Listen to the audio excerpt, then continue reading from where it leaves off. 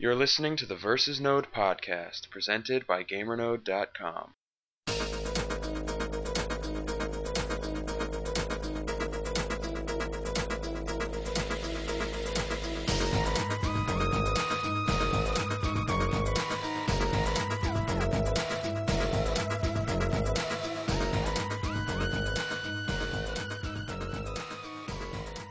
Welcome to the GamerNode vs. Node podcast, where we don't just talk gaming, we think it. My name is Eddie Inzauto, website director at GamerNode.com, and I'm here with Christos Reid, columnist and writer extraordinaire. How you doing, Chris? I'm not too bad. How you doing? Pretty excellent. So, I just wanted to introduce the podcast, as this is our first show. We intend to have guests in the future, but we're starting off with something simple, just to give everybody a feel for our format and how we do things. The plan is to do this on a bi-weekly basis, possibly moving into something more frequent, and taking the traditional sort of, let's look at current events and what we're playing and what's been written out there in the industry format, with something a little bit more analytical, where we focus on a selected topic that is somewhat relevant to those things that are going on, and just pick apart the topic and sort of give ourselves a little exercise in analysis rather than just recapping. So, I guess we'll start off with what's been going on in the industry. Chris, what have you been reading lately in terms of news and current events? Absolutely everything. There's been a load of stuff going on in the industry this week, from murders in Nottingham and Massachusetts to, well, the Square Enix acquisition of Eidos to Swine Flu, the video game, which is what I'm going to start off with, which was the first game to emerge based on swine flu, which was inevitable given the Newgrounds-esque sense of humour that the gaming internet seems to possess, is Swine Fighter, which is, and I quote, a game which challenges the player to inoculate as many pigs as possible under the pressure of a time limit. Awesome. Obviously being helped by linked to Twitter, so obviously it's going to get around the internet in about 30 seconds. But right. This isn't actually the most controversial Flash game there's been in the last couple of weeks, because there was a game recently called Faith Fighter, which was made by a bunch of guys, and it was essentially just offensive to every religion possible. It's sort of South Park, but without the humour.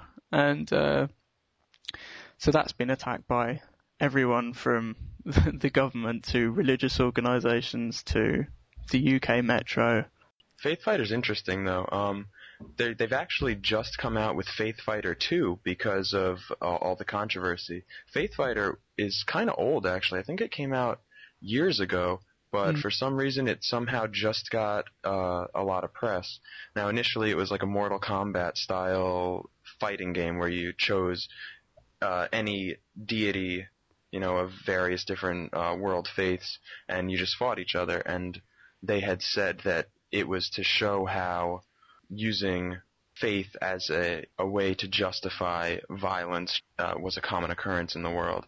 But since all of that, they've had this pressure to either, take it down or whatever. They have taken it down, and they replaced it with a different game, Faith Fighter 2, where you basically just click on the images of each of these deities and prevent them from fading away, so that you tolerate all of them together in one space. And it even includes things like Ganesha and Buddha and the Prophet Muhammad, whose face is actually censored. And there's even something like the Flying Spaghetti Monster, which I think was pretty funny. So they made that change. Yeah, and the new game comes with an intro, which I thought was pretty interesting, which they said, the intro goes, Faith Fighter 2 is the sequel of the infamous game that outraged over 1.3 billions of Muslims from 53 countries. The scandal resulted in a ban from all the internets. We regretted the use of irony and violence, and this time want to offer you a positive, non-violent educational game that teaches the universal values of tolerance and respect. This is a very simple game that can be played by children of all ages, religious leaders, and even journalists. And I thought that was brilliant because it was so that they had such a sense of humour, but at the same time they've come out with this Flash game that you can literally not actually say anything about. But to me, my first thought was you've got to click on all these religious deities to stop them fading away. But at the same time, what they could have done to keep the controversy was simply, I would have assumed they would have had 3 deities at first, and then 6 deities, and then 12 deities.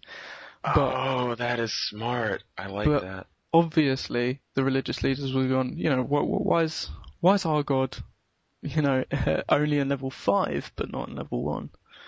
But they've evidently just sort of pandered to the press, I suppose, which I'm assuming is the result for the putting journalists above the outraged level of religious leaders, which baffles me a little bit because I know the Pope doesn't look like an angry man, but I'm also assuming he doesn't have a Sony Vaio, but I'm assuming that he was slightly more incensed than, the editor-in-chief at GameSpot. Right. Oh, another controversial thing was Konami and their game 6 Days in Fallujah, which was in development by Atomic Games, and defended when the controversy arose, and then canned because of the controversy, after Konami themselves said, and I quote, "At the end of the day, it's just a game," which was sort of disappointing in itself, but sort of interesting, right?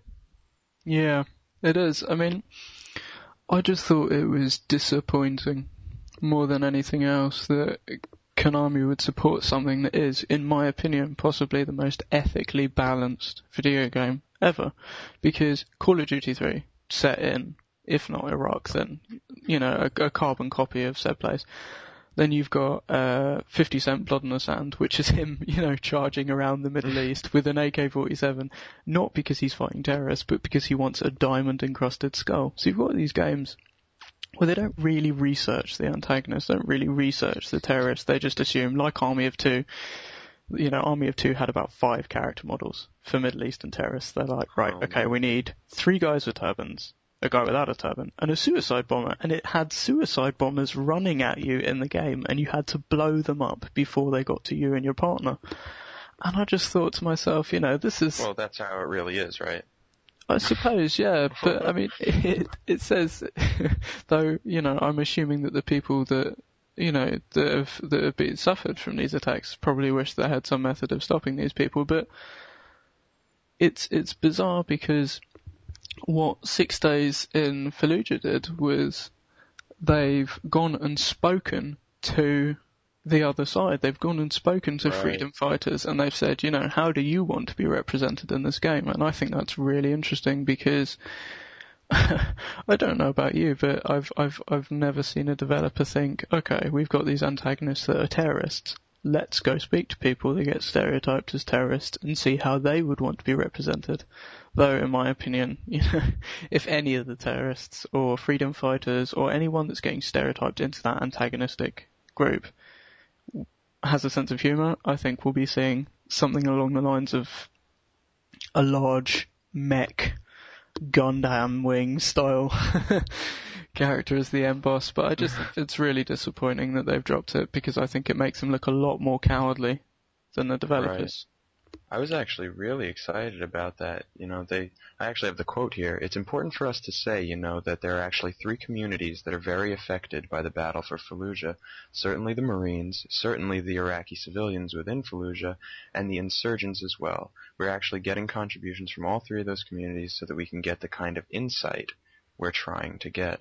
I think they were trying to look at it in a really important way, and for that to be coming to the gaming world, I thought was a great step for the medium as a whole, and to me it was like a shining light. But I guess not yet. Yeah, definitely. Though I think, I don't know, there have been a lot of controversial issues, but the only one that I personally felt quite offended by was BioWare talking about their new, I believe it was their new MMO, it's Star Wars The Old Republic. The people were discussing the fact that users were banned from using the words homosexual, lesbian, and gay on the forums. And the reason for this was, apparently, the community manager wrote, "As I have stated before, these are terms that do not exist in Star Wars." And I don't know about you, but if I was a community manager and I just said Star Wars has no gay community whatsoever, I would instantly quit, because you're essentially opening yourself up to a bit of a media firestorm. And obviously they closed the thread because people use those words. And then they reopened it because they realised, Jesus, we've just essentially made ourselves look like the world's most homophobic company since, I don't know, possibly the Third Reich. So it wasn't advisable, but I just thought that was really interesting, not because I'm gay, because I'm not, but just because it was interesting that all this stereotyping goes on in games. But I never thought I would actually get to the point where you're not allowed. And it reminds me of the guy that left Lionhead recently because he was being bullied at Lionhead about being gay. And then there was various other issues with a girl gamer on Xbox Live who had her profile banned because she mentioned the fact that she was a lesbian in her profile.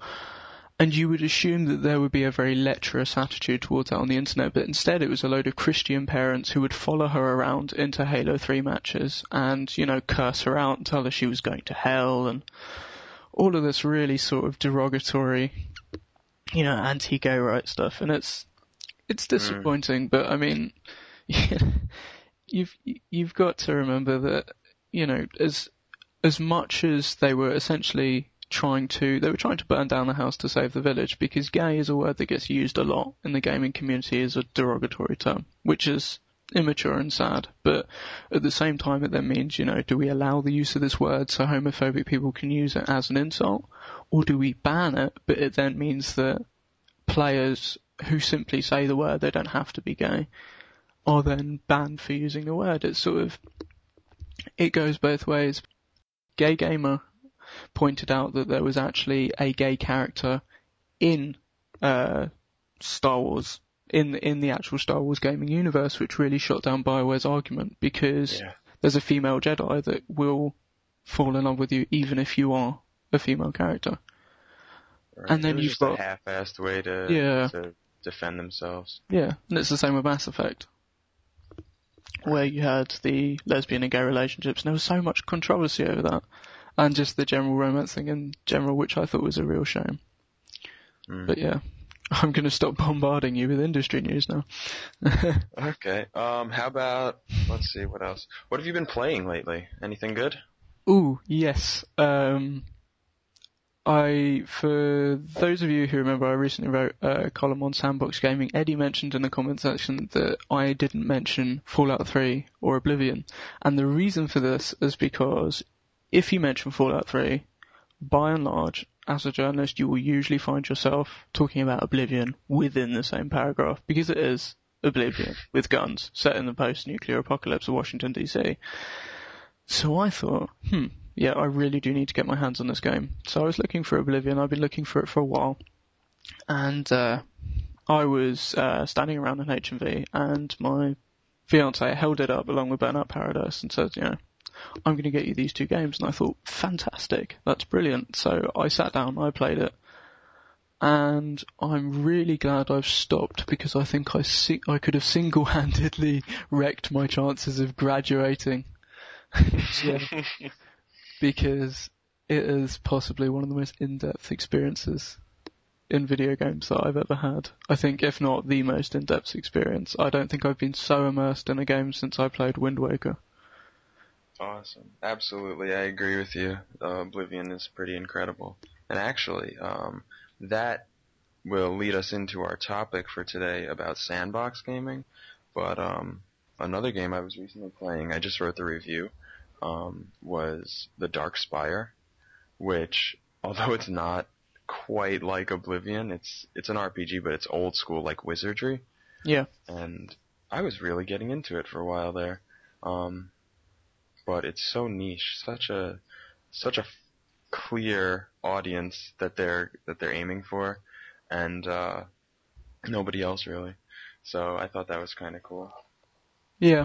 I think that there are a lot of games that have really followed on from that sort of that template that Oblivion set down, and it's the whole fantasy world where, you know, the technology doesn't need to be high tech, and it's just the simpler form of game design. Because if you remove stuff like guns, instantly you don't need to worry about projectiles unless you're using arrows. You know, it's sword and blade. I mean, what did you think of Dark Spire in the end? Was it a game experience you really enjoyed, or was it not so great? I did enjoy it. The thing about it is, because of its style, it's basically a dungeon crawler. You are constantly exploring and discovering what's around you, and I really like that. I've wondered in the past about the possibility of games without conflict, where you're continuously exploring and discovering, because that's something I do in the real world. I go all over the place and just try to have new experiences. And there's something very similar to that in this kind of dungeon crawler, where the map is totally blacked out and you reveal it as you go, and you have to take like small steps, go in one direction, find out what's there, then go back and regroup, go in another and find out what's there, and come back and regroup, and use various tidbits of information that you get from like maybe this deep dark corner of the dungeon up like 3 floors somewhere else. So it was really a very engrossing experience, although I imagine that some players could get started playing the game and just not really care to continue, because it is a very slow process. So there's my short review of the Dark Spire. But it's interesting because I was thinking along the lines of sandbox titles, and I was wondering what exactly makes a sandbox, because typically we say a sandbox game is a game where there's like an open world, where you have a certain area that you can fully explore, do a variety of things, etc.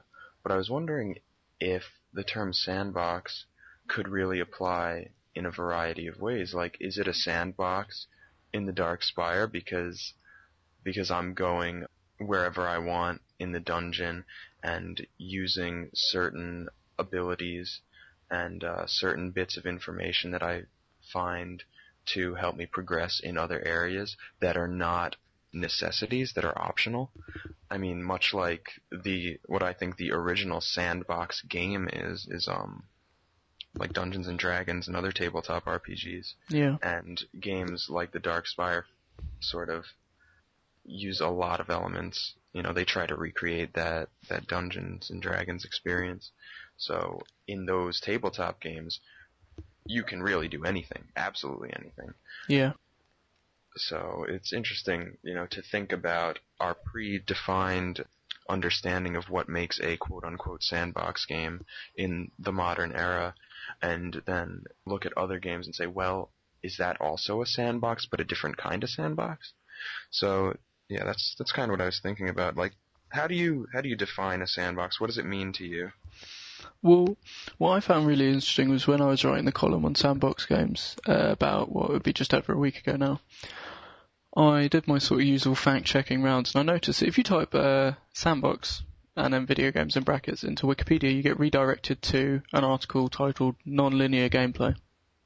And I just think those two words are a fantastic definition, because there's so many different ways you can define a sandbox game, and the easiest way I found to look at it was essentially that there's, you know, you could have an overall purpose, but there are also games where you have a sandbox mode.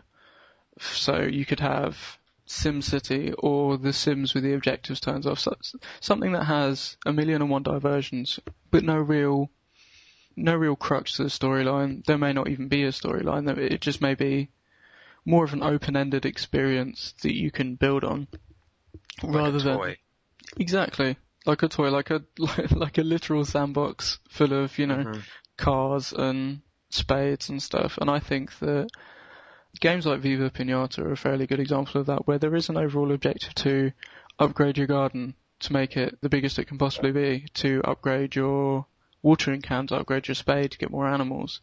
But even when you have the max amount of everything, you could just keep playing.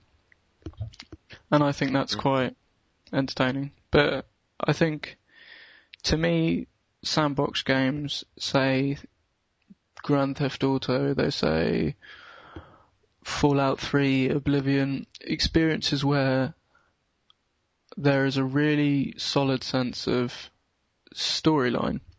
Because I enjoy sandbox experiences as much as the next person. I like open-ended gaming experiences, but there's only so much you can get out of that. And Assassin's Creed was one of my personal favourites. Absolutely slated by the majority of the video game press for being repetitive. But it was. And it was. And the concept of collecting flags as an assassin was possibly the most unintelligent choice of a collectible I've seen in a video game. But it was still a brilliant game in terms of sandbox gameplay, because you had this huge city, and because the game engine was so powerful, it could render everything at once. Right. And it was based on parkour running, wasn't it? You could just point him in a direction, and like Link in the Ocarina of Time, you point him in a direction, he jumps for you, he climbs for you. Right. And you could just run around, and you didn't have to go by the storyline. You could literally just assassinate loads of people, but at the same time, if you didn't assassinate your main target, you weren't going to go anywhere. And there was only so much you could do. I actually found myself, after completing the storyline, which I really enjoyed, going back to the game. Assassin's Creed is one of those games that while I'm playing other games, a lot of times I think, man, I kind of want to play Assassin's Creed right now. And it's because I would just roll up to the city on my horse and kind of walk in, imagine that I was this assassin, just sort of like make up my own little scenario, walk through the town, go save some villagers, be a hero, and run around, climb on stuff, see how high up I could get, things like that, see what's going on in this corner of the city. And it was just really fun. It was, like I said, I guess maybe that comes back to the exploration. I think there's something to be said for exploration when talking about sandbox games. But, I think you're absolutely right. It is a really fun game, whether or not you follow the story or not, with all the distractions and everything. Just sort of playing around in the world is the draw of the game. Definitely. I mean, for me, the best thing about sandbox games that encourage exploration are, for example, GTA 4. You've got one island at the start, and you can go over to the other islands, but if you go over to the other island, you get 6-star wanted level, and you just get you get your ass kicked. There is no escape 6-star wanted level achievement. There's one for 4-star, but there isn't one for 6, because you can't escape it. It essentially shuts your game down if you explore beforehand. It stops your progress, but at the same time, that's like, holding a chocolate bar in front of a kid and saying, you can have this, but I am going to tell you off. And of course the kid's going to take it, or they're going to wait until they can, but they'll anticipate it more. And being denied access to those islands really made me want to see them, because you'd see these brief glimpses and you'd be like, wow, that sort of car isn't on the islands that I have access to. I want that car. But obviously you can't have it. And I just think it's a brilliant way of encouraging sandbox gameplay, because I think a lot of players get stuck. It's like Spore. Spore is a brilliant sandbox game with 5 different levels representing different stages of evolution. But once you get to, and for those of you who haven't played Spore, I do want you, it's a slight spoiler, but by now it's pretty hard to avoid. Skip forward about 30 seconds. It's the space stage, which you're essentially in a UFO. You have the entire galaxy, you can land on planets, you can walk around planets, you can do everything you want. But there's no motivation, there's no storyline. All you do is accumulate more money and badges and a better ship. And while that's a great game for achievement whores, it's not a great game for people that enjoy very sort of narrative-focused storyline experiences. I don't know, but what about you? Do you think that storyline is more important, or do you believe that an open-ended experience is what's more satisfying to you as a person? Well, I'm sort of torn. I really like the crafted experience, where a developer has a clear vision of what they want you to see, and they take you through the story in a very specific way to maximize that experience. But then I also like jumping into a game and sort of just playing around. So I find myself actually wondering if a developer leaves a game so open with little guided narrative, few elements to keep you on track and focus towards a primary objective, does the game then sort of lose something? I don't know. I think each has its own pros and cons. They should almost be looked at completely differently. On this end, you have a game where the point is to just mess around, and over here you have one where it's to take in what has been given to you in terms of the narrative. Yeah. I can't really say that one is better than the other or not. Having both is really interesting, and I like that about games like Assassin's Creed and GTA 4 and Oblivion, even though I never went anywhere with the story because there was just so much to do. Yeah. So maybe having both is best. I agree. I mean, the thing with that whole non-linear gameplay phrase is really irritating, because I've been debating for the last sort of few weeks whether or not I could consider Mass Effect a sandbox game, because on the one hand, it's not really. Like, if you took the flat out definition and just went with sandbox gaming instead of the lazy redirection of Wikipedia, it's not, because there are so many more set pieces, and the only planets you can access that aren't related to the main story are very barren. There are objectives on that map, but there's not really anything else. Bar the generic sort of scan this, scan that, hack this, hack that, steal this, shoot that, shoot that husk, save the citizen. And it's a bit monotonous sometimes, but at the same time, you do have the ability to explore every solar system. Maybe not every planet as they originally pitched, which was a bit frustrating, because they pitched it in such a way that they were like, right, you've got this entire galaxy, you've got loads of solar systems you can explore, and I'm pretty sure there are more than 30 solar systems in half the Milky Way. And yeah. But there was a good amount, and it was really intelligent, because it then meant, okay, we've got to design downloadable content. What do? We add another solar system. But at the same time, you go into these solar systems with this starry-eyed wonder for the first time, thinking, thank you, BioWare, thank you for making something that's, a really open-ended feeling sci-fi experience that isn't Star Wars. And then you get in and you think, okay, I can scan that planet, but I can't land on it. I can look at this planet, and I can read information about it that I'm frankly not that interested in, unless, I'm a biochemistry major. But I can land on this one planet. But because the objectives were so boring, you ended up going back into the main storyline. And I just think that it would be better to have objectives that are so engaging that you forget the main storyline than objectives that force you to go back. Because with Oblivion, I have started visiting random towns. I don't know why. I mean, I always feel a bit guilty when I use the fast travel system of instantly teleporting now. But I just wanted to see a random town, so I turned up at a random town. And I joined the Fighters Guild, and they said, right, your first mission is to go and get rats out of this woman's house. And I thought, God damn it, Bethesda. How could you do that? So I went over to this house, and it turns out the rats are the woman's pets, and they're actually being killed by a mountain lion in the basement. And I was just like, whoa, you know. And it turns into this huge conspiracy theory about mountain lions and illegal pets, and there's this huge storyline behind it. Or another town where you'll go in and there'll be a guy stuck in his dreams, and you'll venture into his dreams, and I don't know if you remember this, but you have to go through all these trials of perception and courage and endurance. Yep.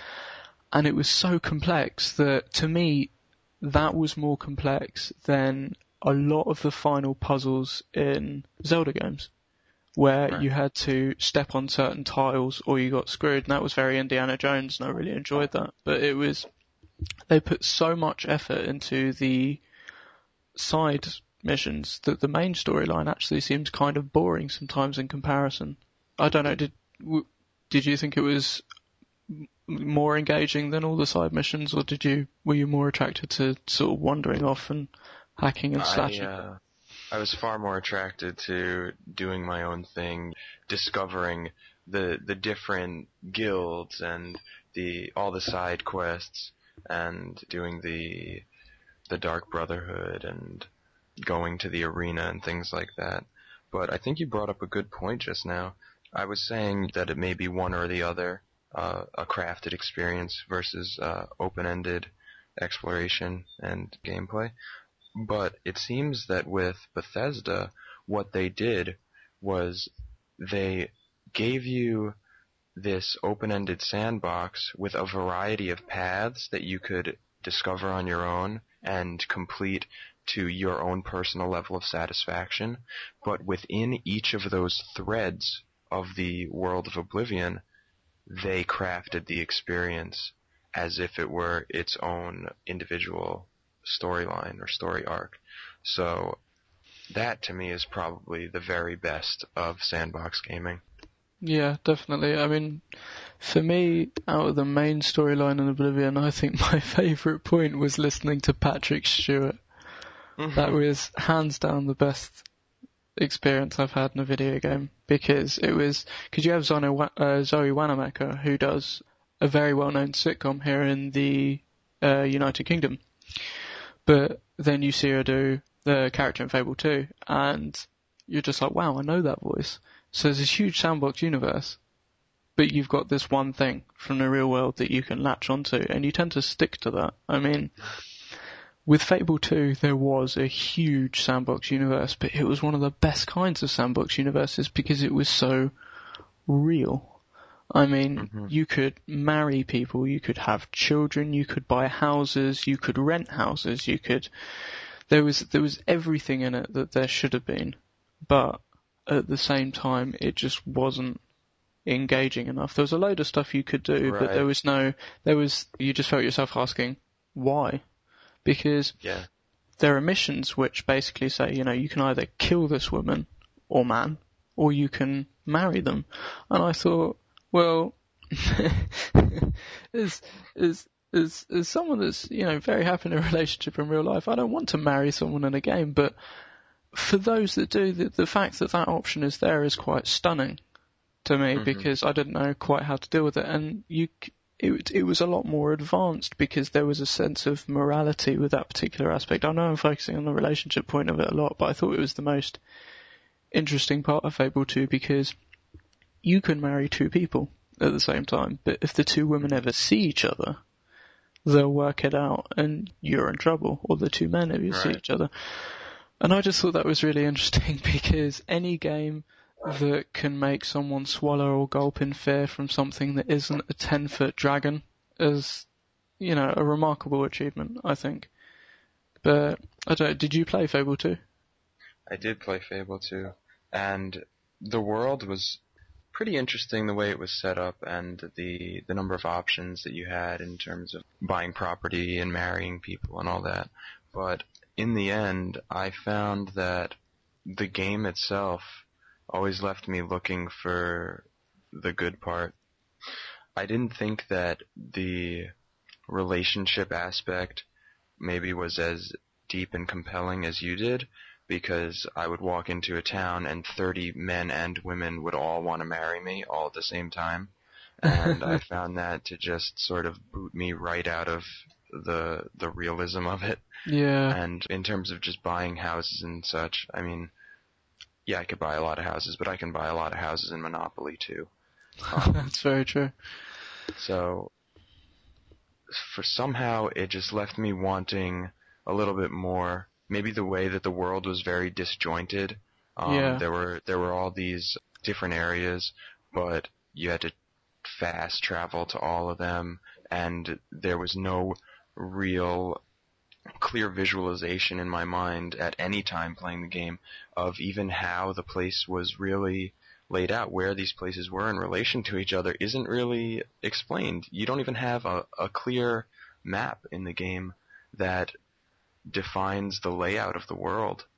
And obviously the story was very short, but it also seemed really not very deep and sort of obvious. I don't know if I answered anything that you asked, but that was my opinion on Fable II. It's true. I didn't find it to be a very engaging sandbox in the end. Is, I guess, my final point. Fair enough. But it was a different type of game, which brings me to another thing that you said before about the Wikipedia entry. Yeah.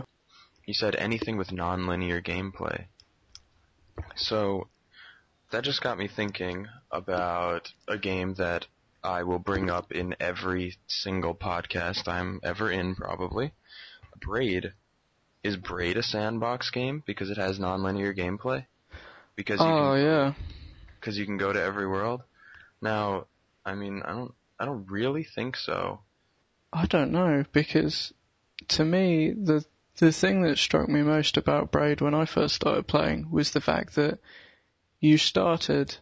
Do you remember the area where you start is just you're a pitch black silhouette, and there's a background that says Braid, and then you run into this house, and there's it is a level hub, but at the same time, it's so open-ended. It's I'm always going to return to the same thing I say about Braid every time, which is hands down the biggest WTF moment in gaming for me has to be when I read all the storybooks start to finish, and then just thought I didn't understand a single thing that went on there. So I played through again and again and again and again because I wanted to understand. But at the same time, what I thought was brilliant was that you could jump between things, you could rewind time, you could play with the world, and to me, that to me says Sandbox, because I've got a tool that I can affect the entire world with, which I thought was brilliant. Do you think the time mechanic was a Sandbox tool, or? I actually never considered the time mechanic to be a sandbox tool because its effects were instant and short term, I think. But the open-endedness, that says that maybe this is a sandbox by some definition, because I can go to all of these 5 or 6 worlds and play around as much as I want. Yeah. But really, there isn't a whole lot to actually do. You can go back through and you can try to redo all the puzzles simply because they're so brilliantly implemented that you don't really remember them all, especially the more difficult ones after you've played through once, which I think was cool.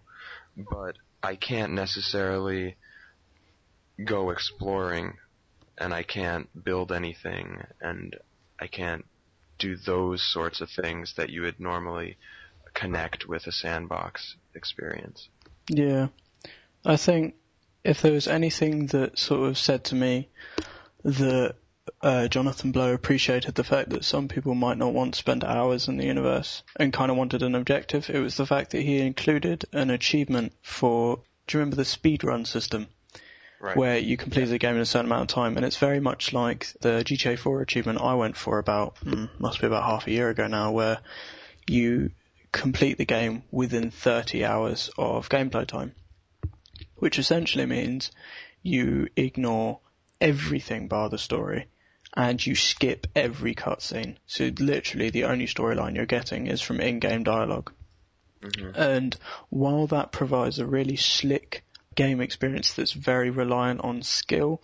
Braid, not so much, because I think if you solved all those puzzles yourself, rather than with a guide, you'll know how those puzzles go together. So it kind of defies the point of a speedrun, because you're essentially saying, here are the letters of the alphabet, you know what order they go in, I'm going to drop them on the floor and jumble them all up, and you have 15 minutes to put them back in order. But there's so you're saying the work is done in your mind on that first playthrough, and then going back through it is just sort of going through the motions, and there's no real gaming skill involved with completing a speedrun? Yeah, exactly. Because with a game that's, I'm going to choose a game that's completely non-sandbox experience, but it still applies. Halo 3, if you're playing back through in any difficulty, you play the same level twice. The same thing will very rarely happen twice when you're in a mass firefight, because an enemy might run round to the left of the tree, or they might go round the back of the tree and, brain you in the back of the head. But at the same time, I think that's a lot better when you're trying to speed through it, because there's a massive element of skill, because things are just as predictable the same time you play Braid for the 10th time as they were the second time, because nothing will ever change. Admittedly, you might hit the rewind button a second later and things will go wrong, but I could hit the right trigger to shoot at a member of the Covenant in Halo 3 the same time every time, but I'm going to miss sometimes, and sometimes I'm going to hit them. But I thought that was very interesting. Yeah, exactly. But yeah, we've covered a colossal amount of sandbox games actually, and it's called up into my mind this virtual list of, right, I've got to do this, and actually one of the things I was going to do this evening was go and play Burnout Paradise, which is essentially a car-based sandbox experience. Yeah, which is very interesting because, it's a car in a city, so admittedly there's only so much you can do with it, but now they've introduced bikes at sort of a different approach, and they're trying to mix new things in with it, but at the same time, to me, it just feels a